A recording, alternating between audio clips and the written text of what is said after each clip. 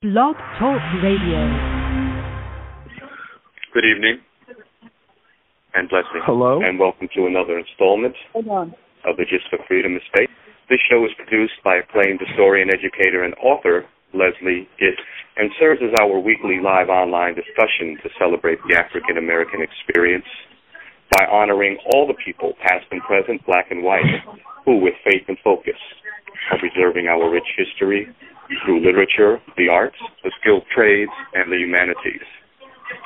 We thank you for joining us tonight, and we'd love you to be a part of tonight's discussion by calling in with your comments or questions to 347-324-5552. Mr. Smith, could you introduce yourself to us? My name is Louis S. Smith III.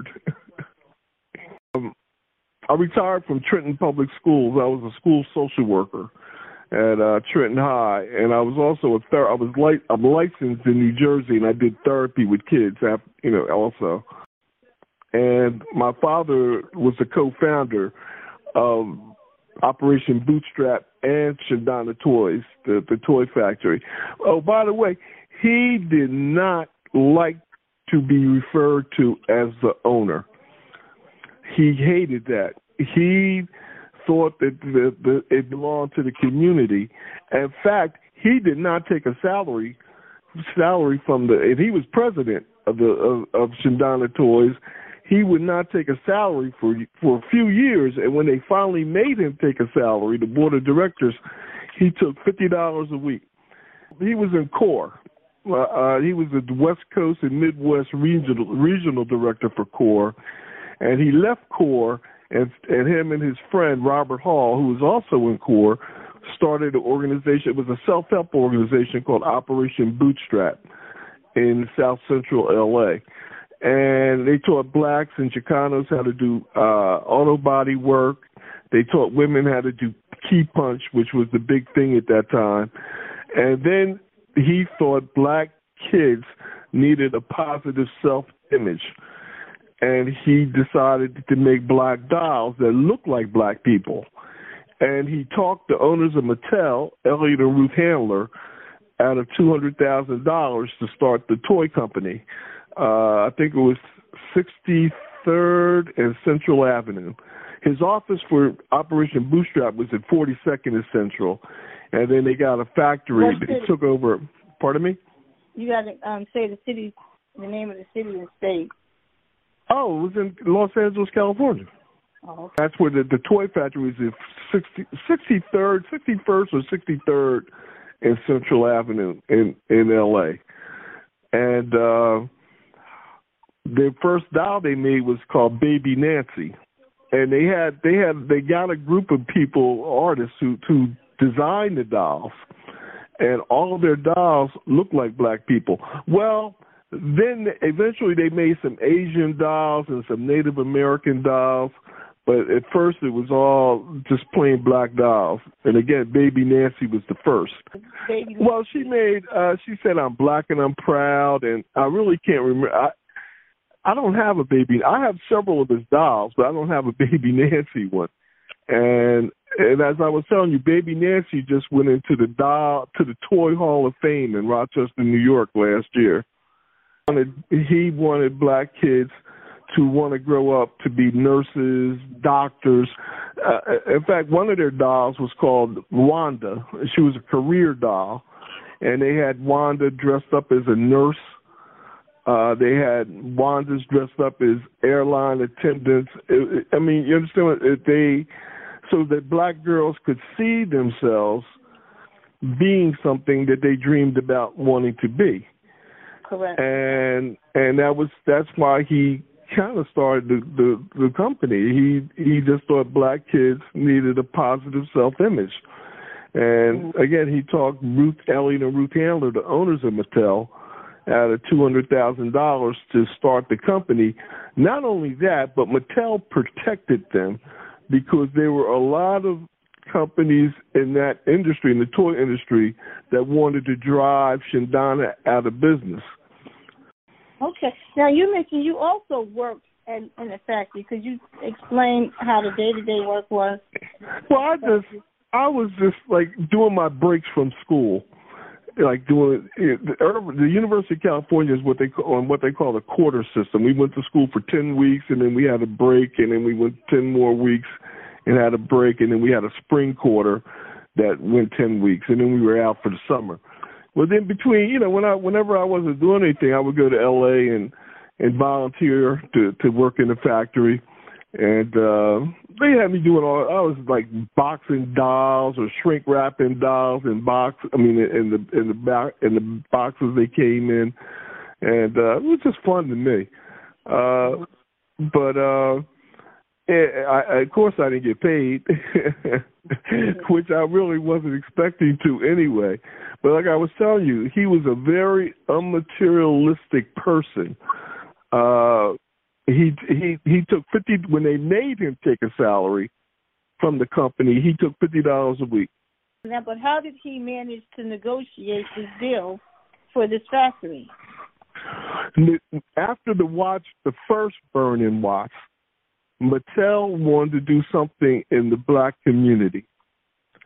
Okay. And him and Robert Hall had started Operation Bootstrap.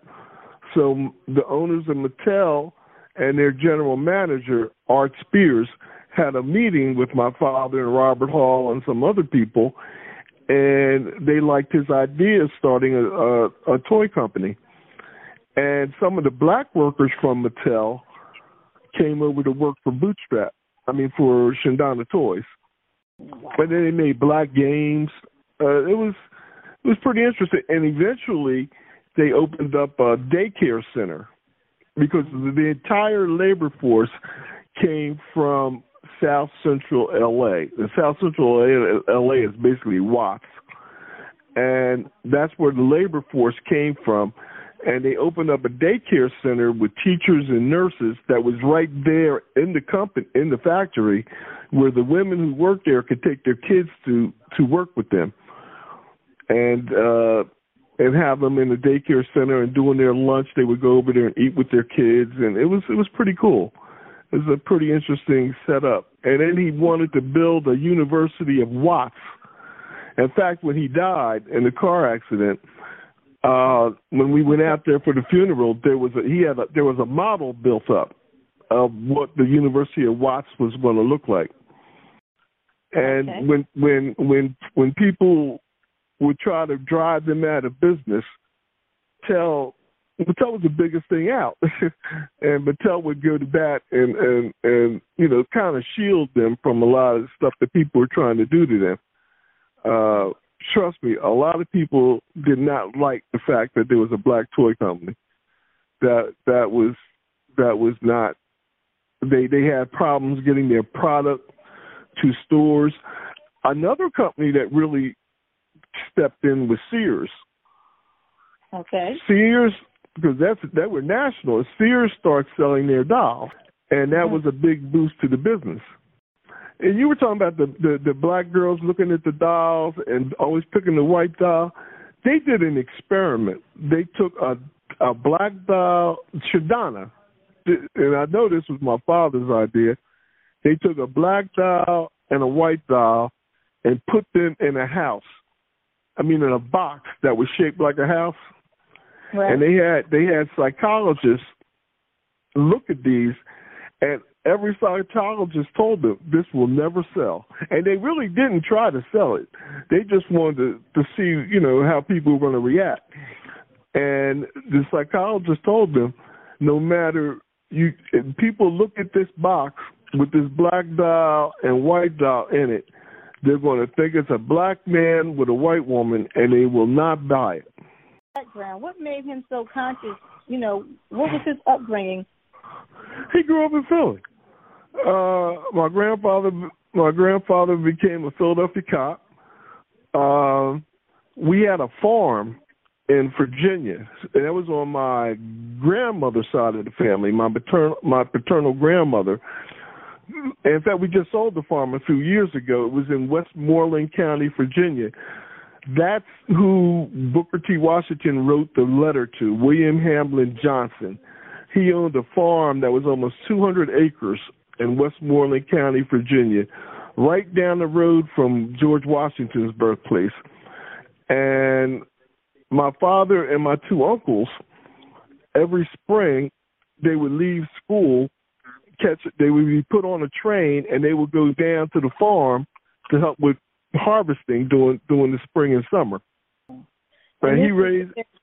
Okay, then shortly after he got involved with the doll. No.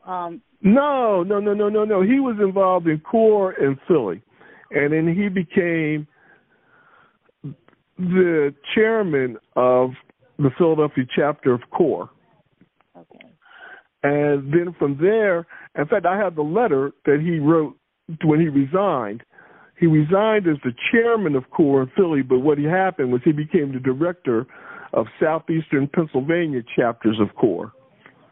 And then again, around when I graduated from 8th grade in '64 is when they asked him to go to Mississippi and be director of CORE in Mississippi. And again, Cheney, Goodwin, and Schwerner were the three civil rights workers that were killed. He was their supervisor. And in fact, now you'll like this because you're from Jersey. Cheney was the black one. He was from Mississippi, but his family migrated to South Jersey. Okay. And I live in Burlington Township, which you're up north, but we know where Willingboro is. I have two friends. I have a roommate that lives in Burlington County, and I have a former best friend from high school that lives in Burlington Okay. Township. Well, they live down the street from one another. In Burlington Township? Yep. Well, I might know him because that's where I live at. I live in Township, but Willingboro was right next door.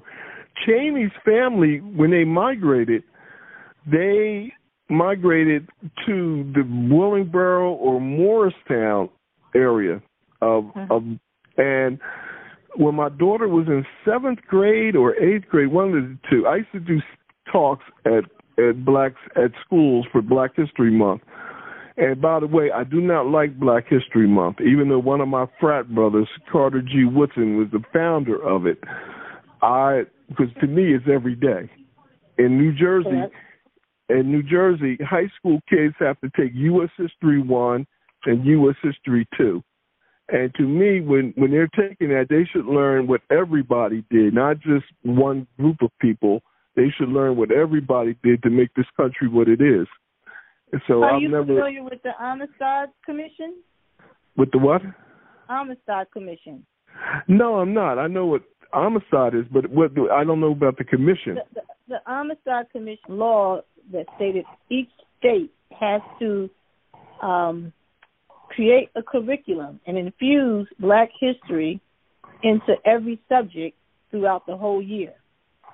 And Stephanie James, I don't know her married name, but Stephanie James Wilson is the director of the Amistad, and she's doing an excellent job. She holds summer workshops for mainly history teachers, all different colors, different nationalities from all over the state, to make sure that they have enough equipment, they have access to this information so they can infuse our story in every part of the curriculum, every subject, at every grade level. Yeah, but if that's the case, then why is this big thing about critical race theory?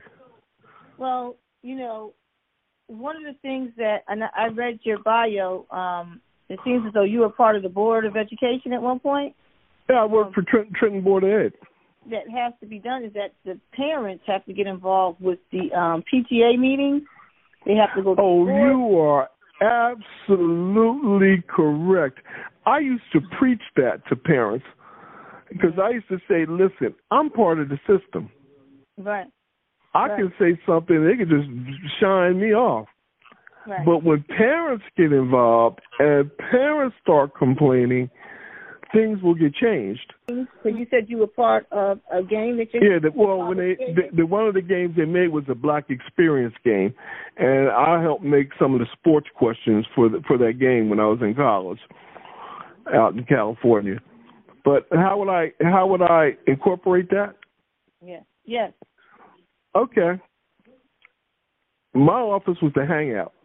Kids loved coming into my office because I would give them. They say, "Mr. Smith, give us a Black History lesson, or tell us some of the things about your childhood." Which I was my childhood was crazy. I was a gang member growing up. I had problems with my color. I had problems. I'm very light, and I had problems with that because I was usually accepted by white kids and by white teachers, where some of my friends who were darker weren't. And all right, I'll just be honest. In the late 50s, around 58 or so, I was diagnosed as ADHD, and they were studying Ritalin at that time, and they had me on a medication called phenobarbital, which is for seizures, but at that time they were using it as like a miracle drug. And I slept I still only sleep 4 or 5 hours a night. I just don't sleep a lot. And I couldn't read. Now, I had black friends who were in the same white schools. We went to the same white school, who couldn't read also. But because I was so light, they assigned me to a reading specialist. And that woman saved my life. Mm-hmm. First, she got me to say I can, because I would say I can't. And then she had me read comic books. And because I was always into sports, she had me read books about sports.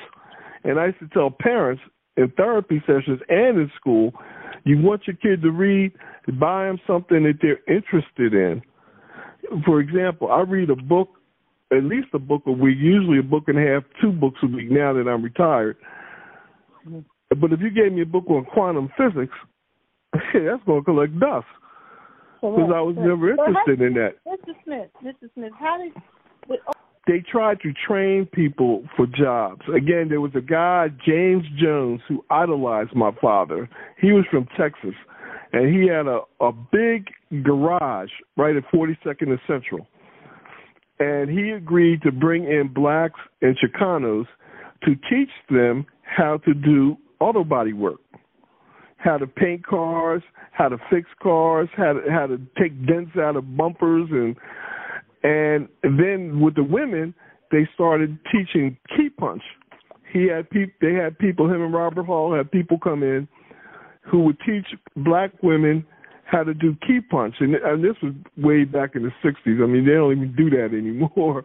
But that was to prepare them for jobs in that industry, in the computer industry.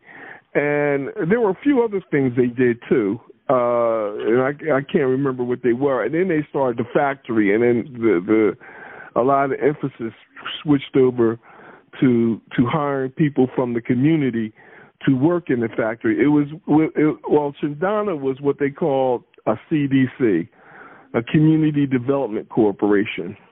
They still have that. What is that? Tell me the history. How does that work? All over the place. Okay, CDCs, to me, if you're in, all right, what town do you live in? I'm in Passaic County. Okay. All right. Say you live in Passaic, and you want to start a factory in Passaic.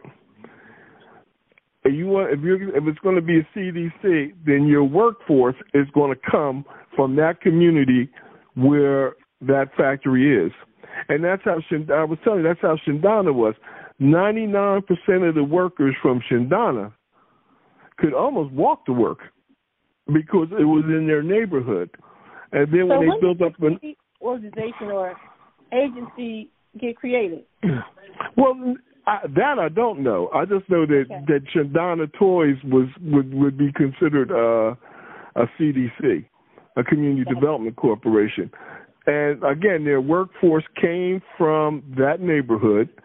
And then when they built up enough capital, it was my father's dream to start the daycare center. The daycare center was called Honeycomb, and it was in part of the factory. And the women, it was mostly women who worked there, and the women could bring their kids, their young kids, to school to work with them, drop them off in the daycare center, and then when they went to eat lunch, they could go right in the daycare center and eat lunch with their kids.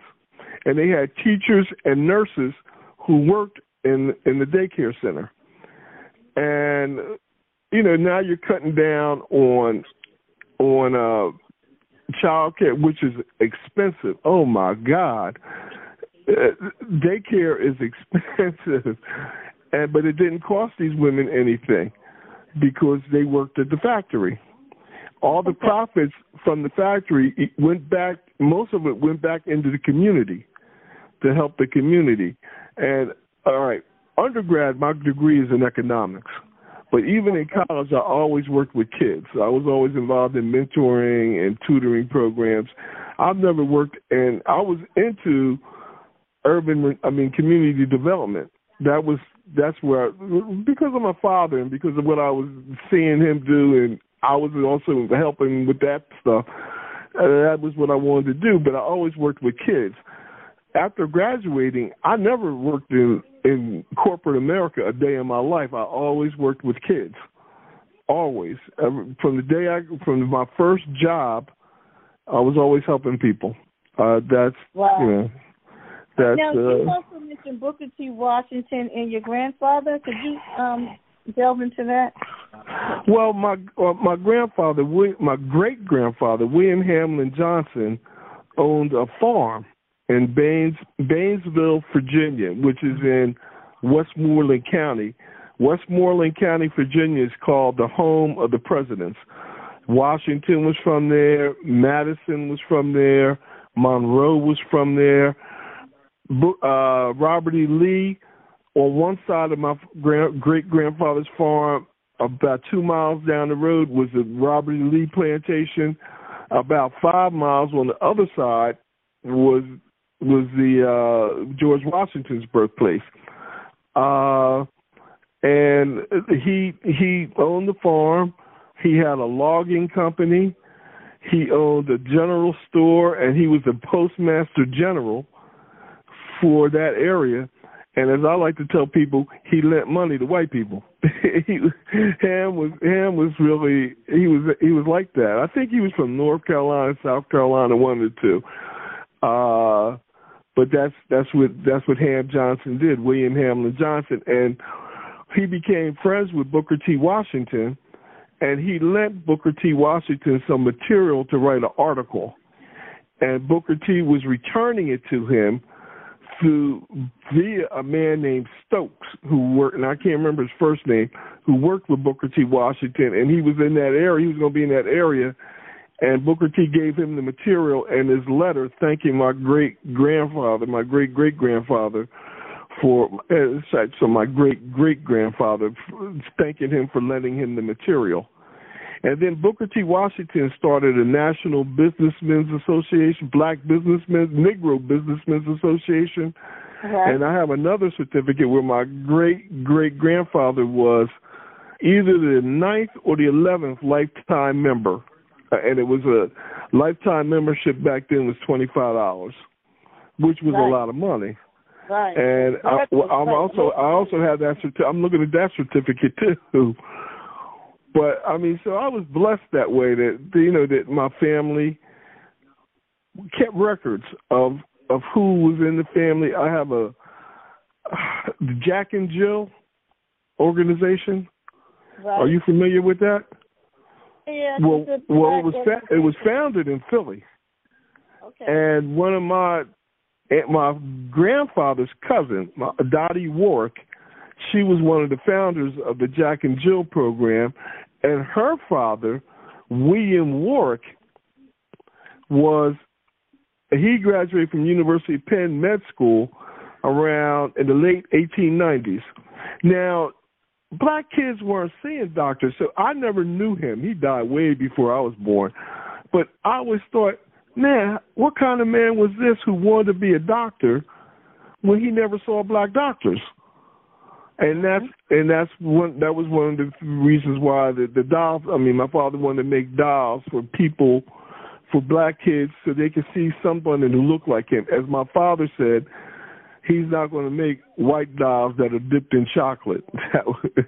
That was his expression. I like it. Yeah, I liked it too. When I read it, I never heard him say it, but when I read it, And I told my sister about it. She said, that sounds just like Dad, because that's the way he talked. And and he raised us that way. I was always raised that if you don't love yourself, you're incapable of loving anybody else, because if you don't love yourself, you don't know what love is. And my father would say, I don't mean loving yourself, being stuck on yourself, but feeling good about yourself. If you don't, you can't love anybody else, because you don't know what you can admire someone else, you can worship someone else, you can adore someone else, but you can't really love them because you don't know what love is. Because love starts with yourself. Your dad, how did what was he doing right before he passed? What was going on in his life? When he passed, he passed at a young age. When he left this earth, what organizations was he involved in? Oh, my father, he was still with Shindana Toys. In fact, my last conversation with him, he said, I got to go back to L.A. because I got some meetings I go to, and he said this is going to be a big year for the company, for the toy company. And that was my last conversation. But I was on a Friday evening. They left, and then that Sunday they had the accident in Arizona, and where Matt died, and the next day my father died. And how old was she? She was 9. I think Matt was 9. But all I know is she was in the 8th grade at 9 or 10 years old, and the only reason why she wasn't skipped any more than that, she was playing the piano, and she was very smart, very, very, very smart. My sister, who's 3 years younger than I am, she's very, very, very smart. I always told people I was the dumb one in the family. I have 2 other siblings, another half brother and another half sister. And the youngest didn't know our father. She never knew him. But it was just,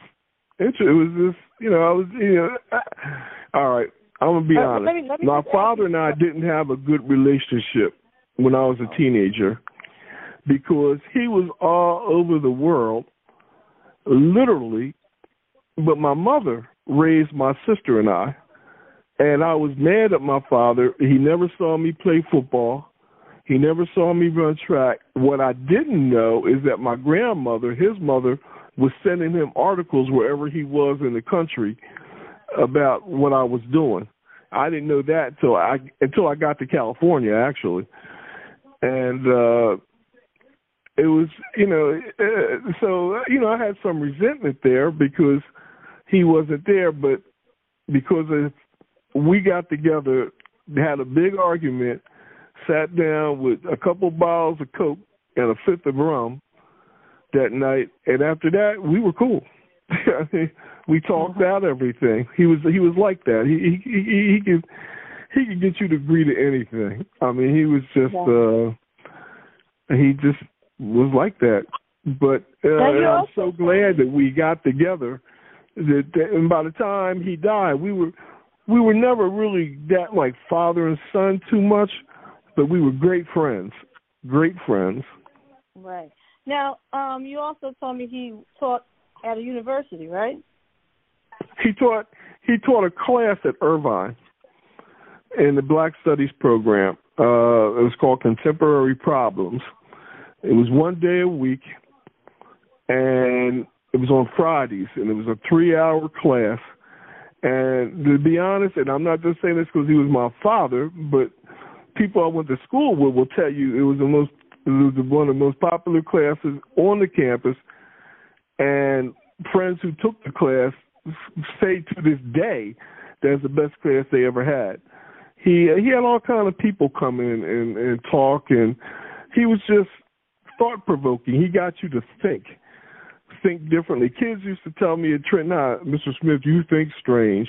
And I'm like, well, y'all need to think strange. Like I used to tell them, they hang out on the corner. I said, all the police want to do is get you to the police station and fingerprint you. They really don't care if the charges stick unless it's a murder or something like that. But they just want to get your fingerprints.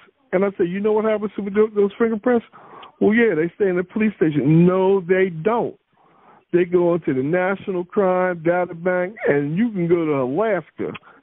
If you commit a crime and they fingerprint you and run those prints through, it'll show everywhere you've been, everywhere you've had trouble with the law. And kids will look at me like, "Are you serious?" I'm saying, "Yes." And you guys are falling right into the trap, right there. But listen, if you want, I can burn a copy of this CD. It was like a 90-minute program, and my uncle recorded it on a reel-to-reel, and over the years it broke, and by the time I got it, it was like down to 62 minutes. But it's Malcolm X, my father, and a Baptist minister from Camden. And Malcolm and the minister get into it. But if you want a copy, if you message me the address to send it to, I'll get one off in the mail to you. Okay, perfect. All right, last question. What happened after your dad passed to the Shindana dolls?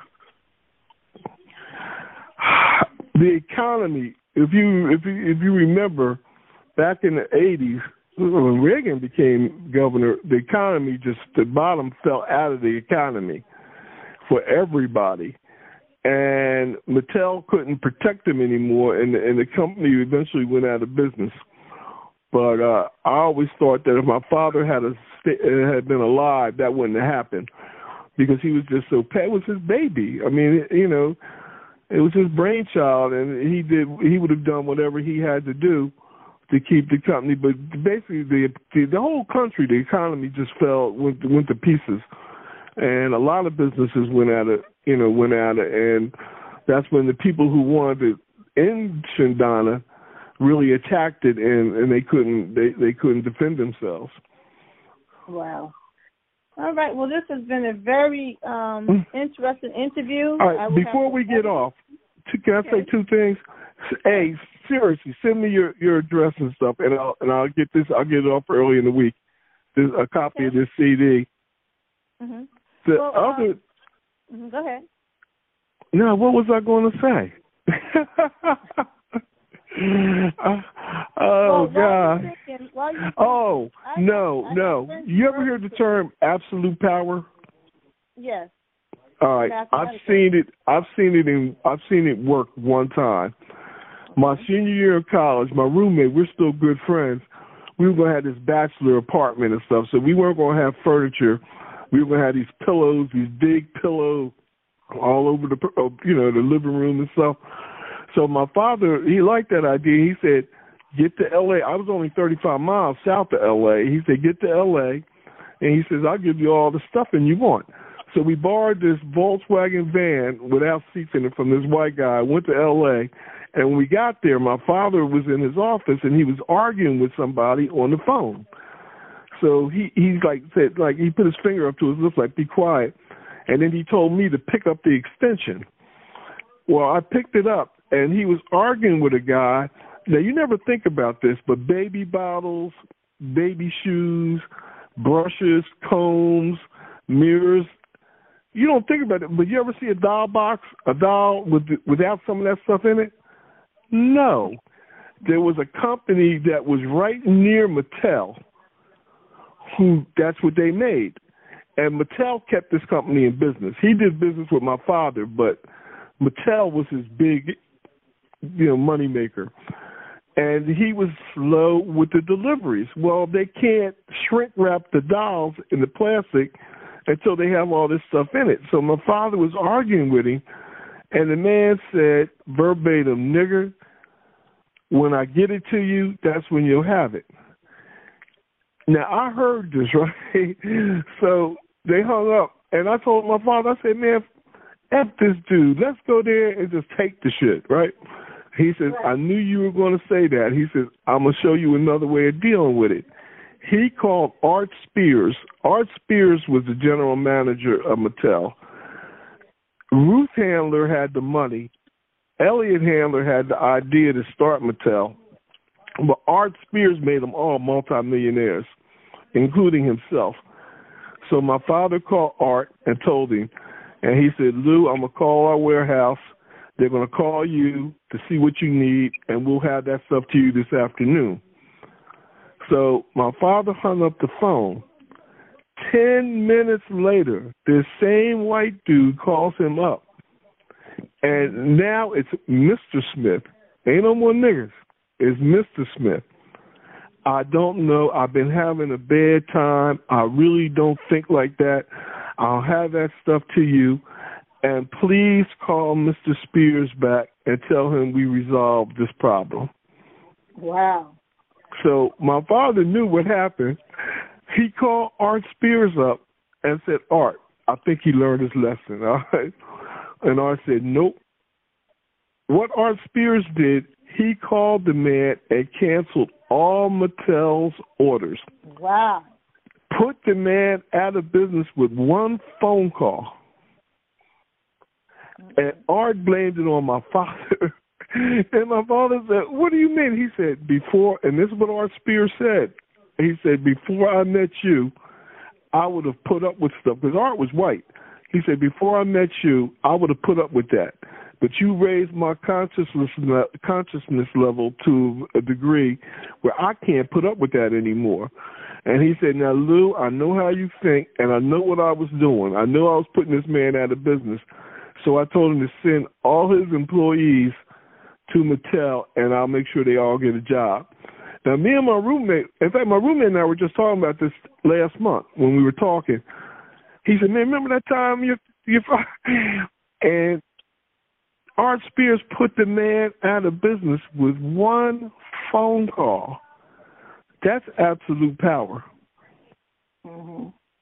And yeah, but my roommate and I sat there looking at each other with our mouths open, saying, what is it like to have that kind of power? But anyway, it's been great talking to you. And again, send me your address, and I will definitely get it. I just mailed out a couple last week. I've made about 500 copies of this because everybody, once they find out about it, everybody wants it. But just send it to me, and I'll get it off in the mail to you. You there?